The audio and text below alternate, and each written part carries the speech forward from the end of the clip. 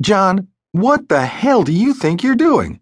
You can't go riding into town, kicking up a row, and laying claim to another man's property.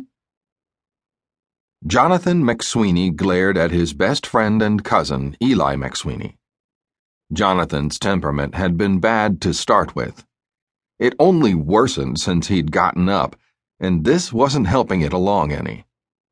At the current rate of progression, he'd be likely to shoot fire from his eyes and tear a man limb from limb before the night was out.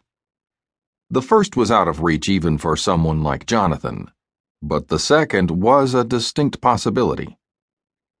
Just because the man had a hand in fathering her doesn't mean he owns her, Jonathan stressed, and if I feel like making a scene, I will. He fisted the reins of his horse. The need to be on their way was great for Jonathan.